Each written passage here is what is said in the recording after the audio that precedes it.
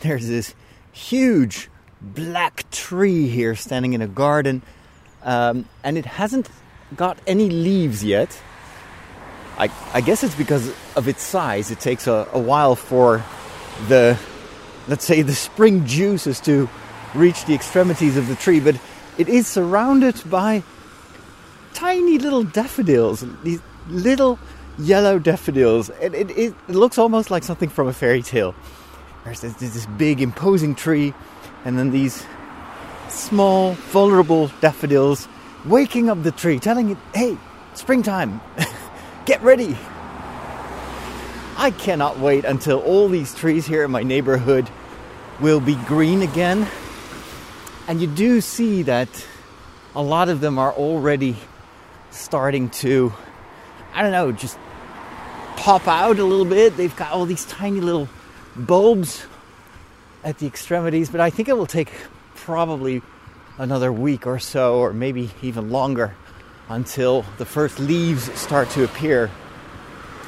And of course, let's not forget that these trees have had quite a bit of a setback last week when, after 2 weeks of beautiful weather, where literally it felt like summertime, I was walking around without a coat. It was wonderful, wonderful springtime weather in March. All of a sudden, last week, the weather completely changed. Temperatures started to drop below zero, so below freezing point during the night, and we had a pack of snow for 2 days. Everything was white. And I was like, what? Did we just go back in time for 3 months? It was really wild, and I think that nature also immediately reacts by that. It's like you waking up, and it's like, oh, I gotta get to work, and then you look at your clock and you realize, well, wait a minute, no, I only have to get up in 1 hour, so you go back to sleep. I think that may have happened with nature as well. It started to get ready. The daffodils were already in bloom, or were already out of the ground. How do you say that with flowers? I don't know. And but most of the trees were like, nope. Let's wait a little bit more, a little bit longer. But it's a matter of time. I'm very grateful that we at least got some rain again, because with all those high temperatures and sunshine, of course it was really nice. But normally around this time of the year we have a lot more rain, and we need it for all, everything that grows. So as you may be able to tell by the sound of the cars passing me by, it has rained. The streets are wet, and that's a good thing. And we will get much more rain later today. That is actually one of the reasons that I'm out right now, pretty early in the morning, because I figured if I record this after lunchtime, then I will get drenched. It will be so unpleasant. And unfortunately, today I'm not in the zoo. Otherwise, I could take shelter in one of the domes. If you've listened to the previous episode, you may remember those covered areas. That was a lot of fun. I had so much fun recording that there, and it's definitely not going to be the last time. Only downside is that zoo is about an hour and 20 minutes on a bike ride. And it's not just a simple bike ride that is, flat all the way. This is the more hilly part of the Netherlands. And so the actual bike ride to the zoo is has some very, very steep not mountains but hills. So there was one hill that was 8%, and you really feel that in your legs, especially if you're on the way back and you have to climb those hills. I am getting better at it, but it's still not my favorite activity. So unfortunately for today, I didn't want to ride my bike all the way to the zoo, and I just don't have time for that. There is a lot of other stuff that I that I need to do. Not to mention that there is this little detail of it being my birthday today. Now that happens every year for some reason or another. But one of the things I need to do... Oh, listen to those birds. That's gorgeous. Oh, I love that.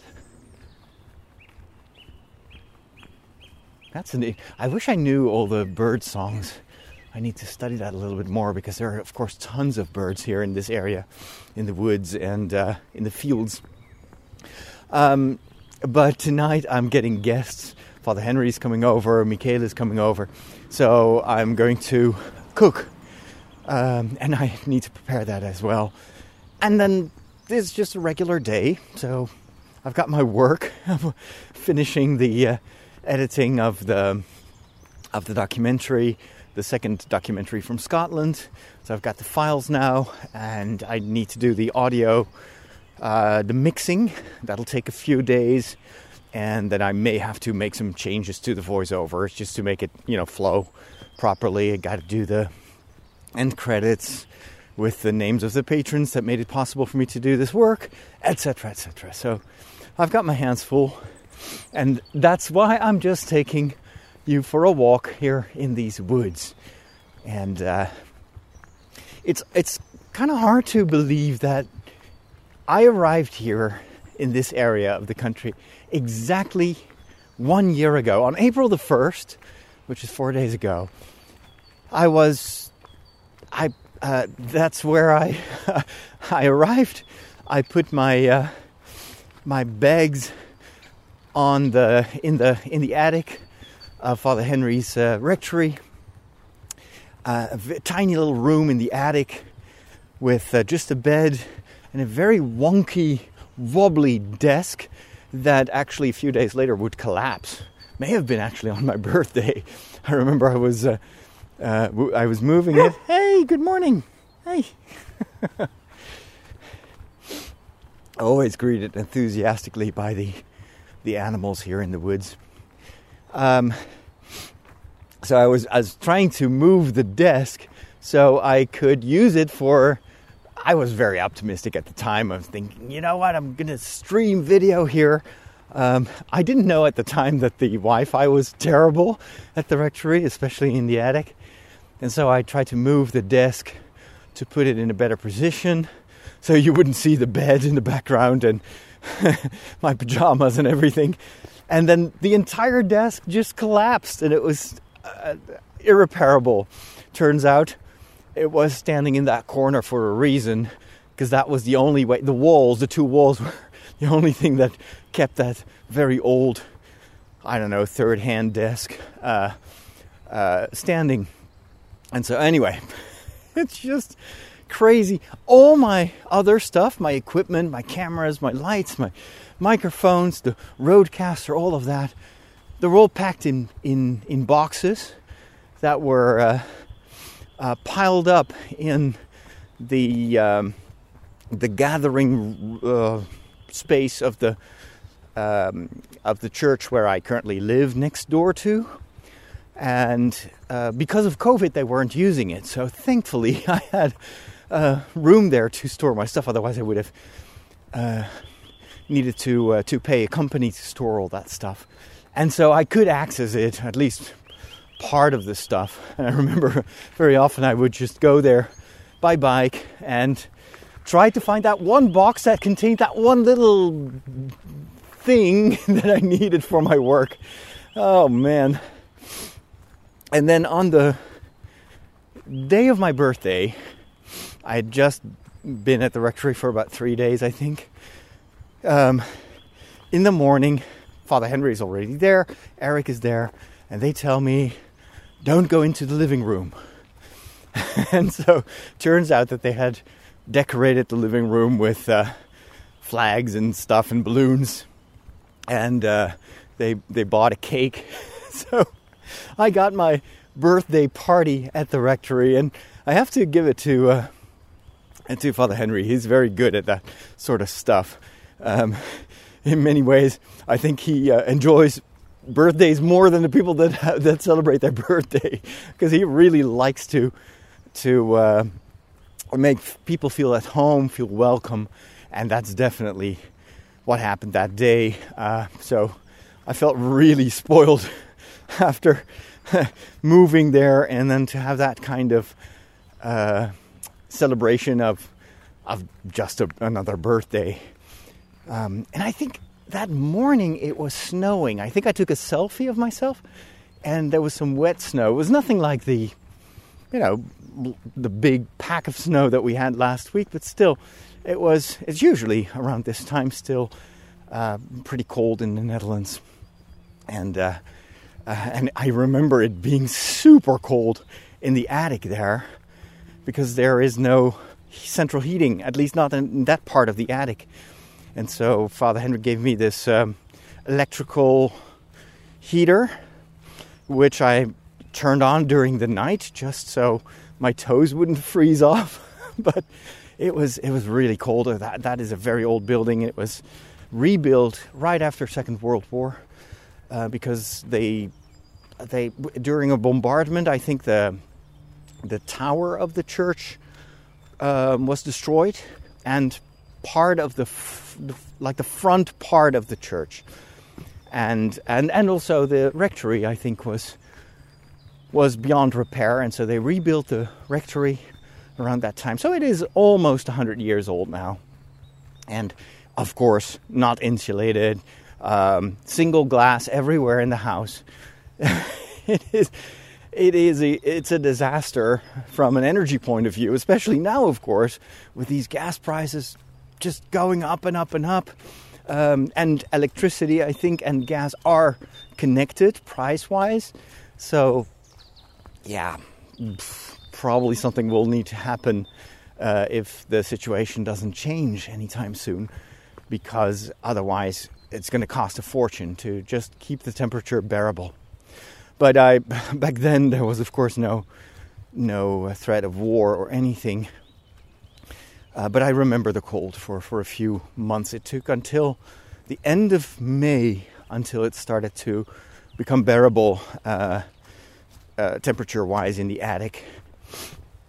I'm walking across this. This is one of my favorite parts of the woods. It's actually an open space, and there are a few trees, and it's low bushes here, but it's mostly empty, and you get a lot of these autumn colors, and every season this has a different color. Right now it's mostly kind of almost this purplish brown, and then you've got a few of these birch trees that are very contrasty.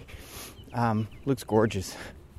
And then of course we got some more canine friends here that pass me by. They look very tired. They probably have already had a long walk with their owner, so they're not jumping up, wanting to play with me. So this is also part of the woods where we often run on Tuesday evenings for training. And thankfully, because of the change to daylight saving time, it's a much lighter during our training. We used to train in pitch dark circumstances. I had to wear this kind of this harness with LED lights in the front, white lights in the front and red ones in the back, and just so you don't get run over by cars or bikes. But last Tuesday, for the first time, the sun hadn't set yet, at least for part of the training, and so we were running around here. Because of course, here another advantage of running here is that you've got no traffic, and you've got hills, and a lot of the training is about acceleration. It's about alternating, just relatively slow running with very intense uphill running, because that apparently just trains your heart and it does all sorts of good things with your muscles. I don't know how it works from a physiological point of view, but it does work, and I do get faster thanks to all that training. But yeah, I'm glad that I can skip tonight's training, because it's gonna be pouring down from the skies as far as I've seen on the weather forecast. And if there's one thing I truly hate, it's running when it is cold and when it's raining. Walking, that's fine, because I've got my umbrella here under my arm, and there is a slight drizzle, but it's nothing too bad. But if the rain intensifies, I can always use an umbrella. You can't do that while running. So the reason that I was staying at Father Henry's rectory was that we were working on the house here in Bennekom, where I live, which was being renovated, and that project, as you know, took way longer than anyone anticipated. Even the people that worked on it, they never thought that they'd be working on this for more than half a year. But it's finally done. I live there. It's still we still need to do some stuff, especially when it comes to insulation, because this past week it was extremely cold. I just couldn't heat up the house, especially the corridors. So I work in a very small room, so that gets warm over time, if only by the computer that is just working as an extra heater or a source of heat. But the rest of the house is cold, and it's even more cold because they have demolished that same space where all my stuff was stored in boxes for months. They've started to tear it down because they're going to build an extension, and so that means that part of the house, that neighbors, that that hall or that coffee room is now exposed to just the outside temperature. And it's very thin. Of course, it's not a brick wall. We just closed it with a temporary, something simple. It's mostly insulated for noise, but not against the cold. So I've noticed that is making it a lot colder than even during the winter. But I keep trusting that this is only for a few more weeks, maybe, because eventually it will get warmer, and then they will start to build that new extension for the parish of that parish building. Another downside of that process, by the way, is that it's making a lot of noise. So yesterday I was sitting down ready to record my podcasts, and then you hear that metal saw, and then they were using this big sledgehammer to tear down a wall, and that went on until dinner time. So I just gave up. I was like, okay, let me just do some more show prep, so preparation for the shows. I'll just do some work that doesn't require me sitting behind a microphone, and I may have the same problem later today when I'm going to record my studio shows, because usually in the afternoon that's when they start tearing things down. But all in all, if I look back on this year behind me on my birthday, I think that it was mostly a massive gain. It was hard because it required me to basically change everything, especially when it comes to work. I had to kind of figure out ways to... this is where we are. This is another field where we often run. I'm still discovering these woods, so this is another open space. We call this the 1,000 clover field or something like that. There's this exotic plant that I think is originally from Japan, but it has invaded the Netherlands, and it is growing extremely fast. The roots go very deep into the ground, and it starts to suffocate all the other plants. And this field was kind of known for that problem. And with volunteers, I think for months they've been tearing out those plants and trying to eradicate it. There's this big pile there at the end of the field where you see the remains of those plants. And so we named it after that plant. It's just an informal name, but with our running group, sometimes people are late, so we tell them where we are going to have our training. And well, this officially has no name, so we gave it a name. So what I think ultimately, in the end, was the big gain of this year, even though it was tricky to keep working, was the creativity and just finding these workarounds. That was fun, actually, to figure out ways in which I could continue to do the work that I needed to do, but without having everything in place. Goedemorgen. And I'm surprised actually at how much I was able to get done despite the very primitive circumstances. I am super happy that I had my computer, so I could work on the PC. I had a monitor, and for most of my editing work for TV, I didn't really need an internet connection, so I could just do a lot of the editing in the attic. The only problem was then to send it to the broadcast corporation over the internet, because if the internet is slow, then it takes a long time. A TV show of about 25 minutes it's around 11 gigabytes in size. So that's video and audio. Of course, it's high quality video, not compressed like if you post it on YouTube. And that would sometimes take 4 or 5 hours. So if you're already working against a deadline and you finish this like in the evening, then very often I had to start the transfer of the file and set the alarm a few times per night to check if it was still uploading, because sometimes with the wonky Wi-Fi, the connection would break, and I would only discover that the next morning when they would already need to have those files. So I'm actually not sad that is over. That part of the work was really tough. But most of the time, I did my work just by going out there and filming. Oftentimes I would go either alone, by bike. So I remember going to Nijmegen, which is a city was quite far from here, and also Arnhem. I filmed an episode at the zoo, and I would just go by bike.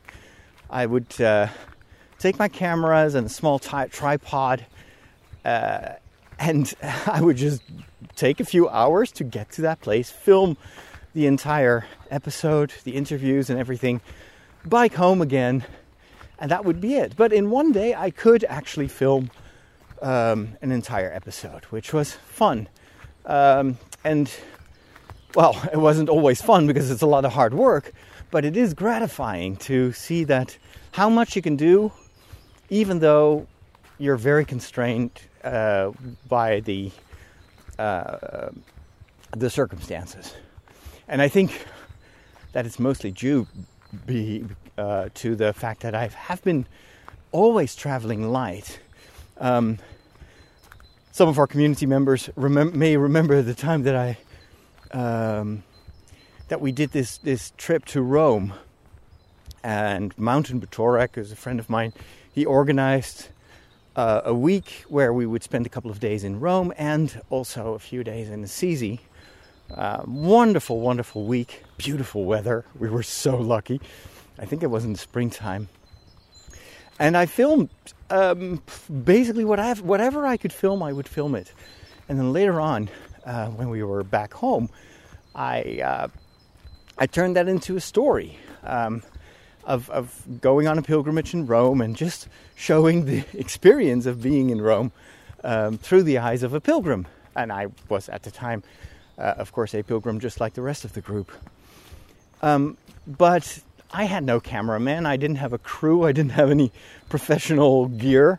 I only had this one. I think I already had the Canon M50 because I've been working with those cameras for a few years now. I think about 4 years ago I bought one, and then I bought another one 2 years ago, I think.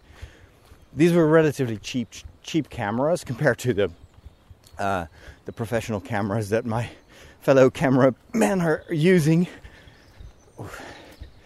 if you hear me a little bit out of breath, it's because, one, I'm going uphill, and two, because of the rain, there are huge puddles of water that I have to avoid. So, normally a camera for television work, if I look at what Hugo uses, he's got a Sony A7S III and some lenses that would easily amount to 5,000-6,000 euros. And back then I just didn't have the budget for that, so I got myself a camera for I think 850 maybe, with 2 lenses, and that's what I used, and a cheap, like I think $80 tripod, and that's what I've been using during my trips to Rome. And because it's so cheap, it's also very small and very portable. And so being used to work with very, very limited small gear. Goedemorgen. There's another runner. This guy is running with his dog. Who must like it, that is. Relatively older owner is still so vital. Do you say, is that a word actually, vital? Vitality. He is so energetic. I'm getting a little bit warm now because I'm wearing my winter coat, because yesterday was 4 or 5 degrees. So I'm just going to open my coat here because this is a little bit too warm. Today, definitely, the temperatures are a lot higher than yesterday. I'm even wearing gloves. That shouldn't be necessary by now. I'm having my Harry Potter scarf. It's all a bit much. But so one of the it was just necessity that I was using, cheap on the run gear. I would also economize on the tickets, the airline tickets, by just having carry-on luggage, no matter where I went. And so the luggage, especially if you fly with a discounter, you only have this tiny little bag that needs to fit underneath the seat of the person in front of you on the airplane. Well, if you've ever been on an airplane, you know how tiny that is.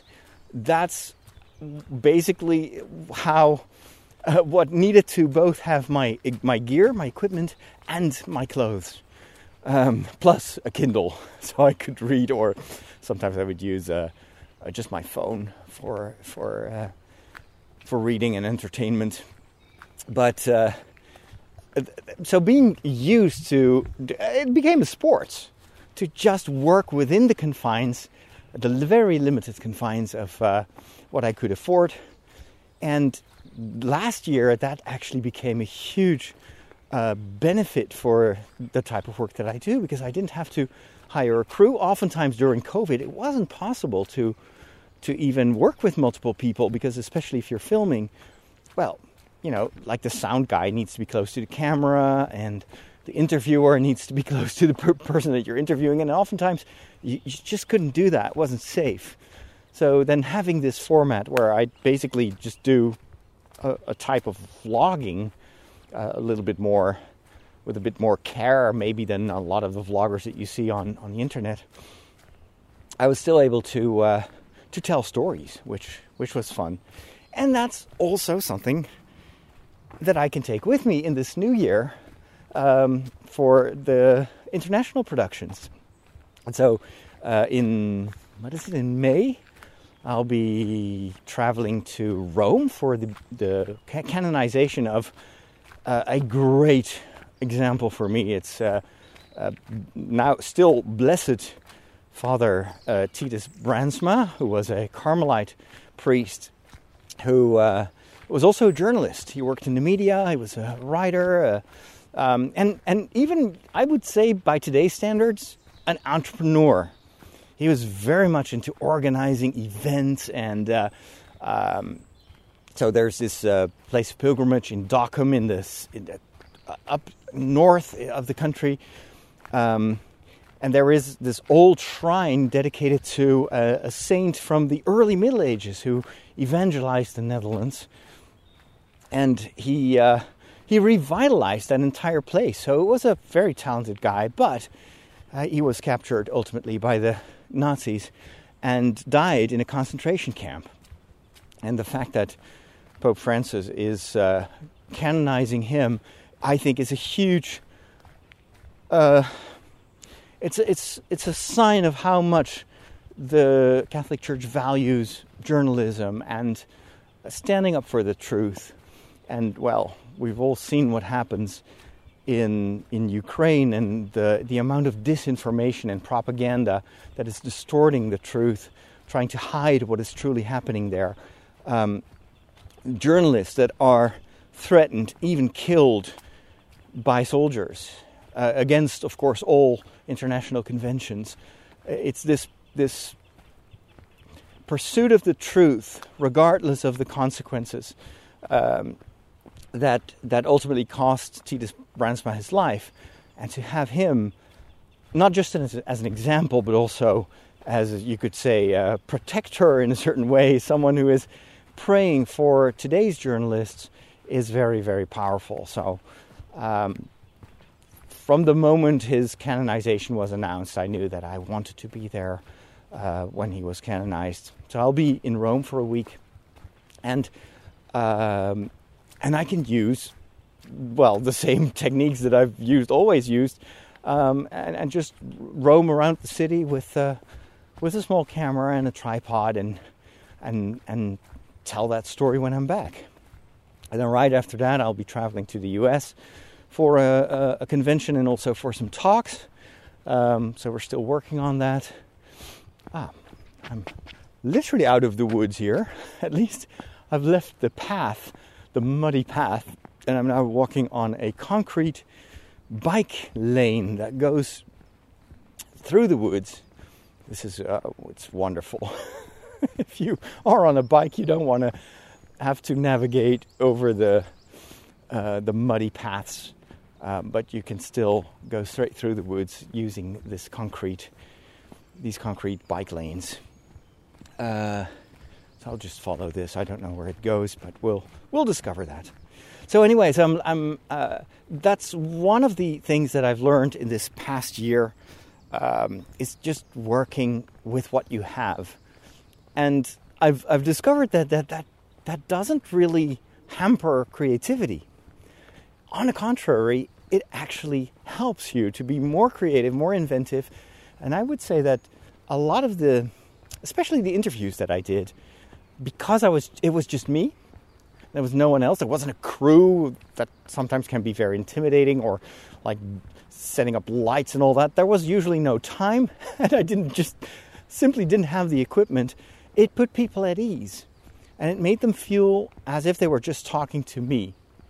And I think that has really benefited the type of conversations that I was able to have with these people. And so I think I'm just going to continue in that way. And definitely what I'm going to do in Rome will be storytelling from my perspective. I hope to take my viewers with me during that week, so I'll be there from Wednesday to Wednesday, basically. And then with the United States, I'll try to up it even more, because I'm going to be there for about 2 weeks, and I'm sure that we will have a lot of stories to tell. And I love to be in a different culture, different situation, and to bring you along. So stay tuned for that. I have some more thoughts about this past year and the things that I've learned, also more personal reflections that I will share with those of you that are supporting me through Patreon. Because as you know, every week I also walk an extra mile for the community, for the Patreon community. And if you are a patron, you will get that extra podcast every week in conjunction with this one that you're listening to right now. So if you want to help me out this year and help me, well, you know that I work with very modest means, but still, this media work is my only source of income. So if you want to help me with that and to help me continue this, I hope that you too can join that Patreon community. Take a look at patreon.com/Father Roderick. So thanks for listening. And for my patrons, see you in a minute during the Extra Mile. Take care and God bless.